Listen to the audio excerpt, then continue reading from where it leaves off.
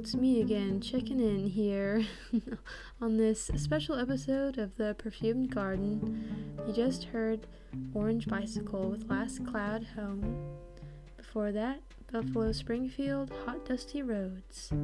Previous to that, the Dave Clark 5, Inside and Out. Before that, the Monkees, She Hangs Out. Before that, the 23rd Turnoff with Dreaming. Before that, the Hollies, Tell Me to My Face. I always loved that jangly sound of the guitar, but then again, I am a sucker for anything that jangles. You know, tambourine, jangly keyboard, jangly guitars. If there was a jangly bass, I would probably love it. And that Hollies song really has a good jangle to it. Before that, David Bowie, I Dig Everything. Previous to that, The Morning Rain, But It's Alright. Before that, The La-Di-Da's, Too Pooped to Pop.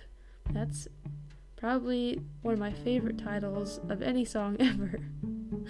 And we started off the set with a band from New Zealand, the High Revving Tongues, with Watermelon Man.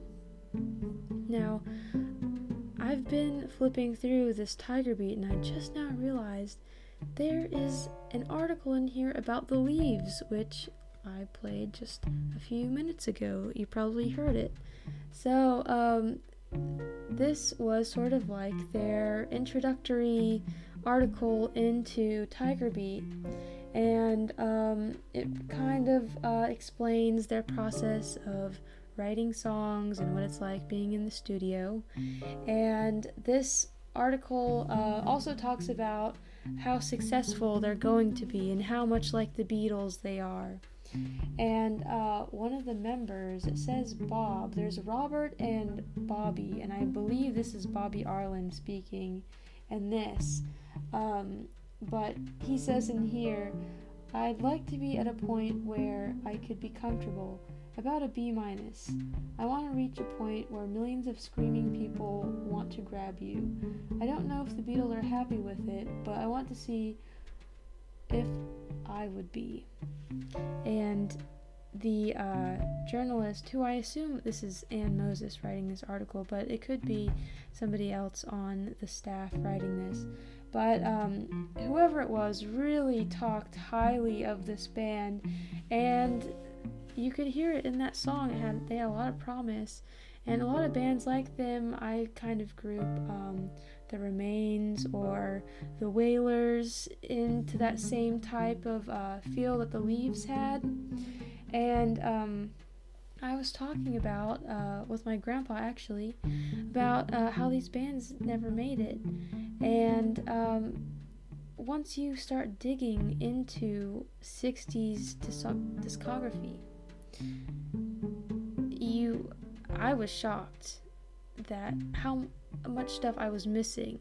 I thought, oh yeah, Jefferson Airplane, the Beatles, what else could there be?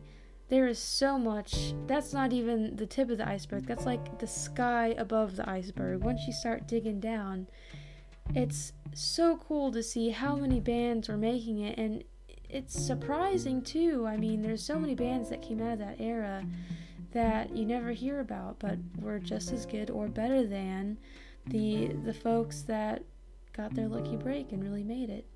So, yeah, the Leaves, the Poppers, are all in that group. I mean, I think the 23rd Turnoff is another one, and it's great to learn about these bands, to see them, and Tiger Beat has tons of pictures of them too, so it's like you're getting the full experience 50 years later.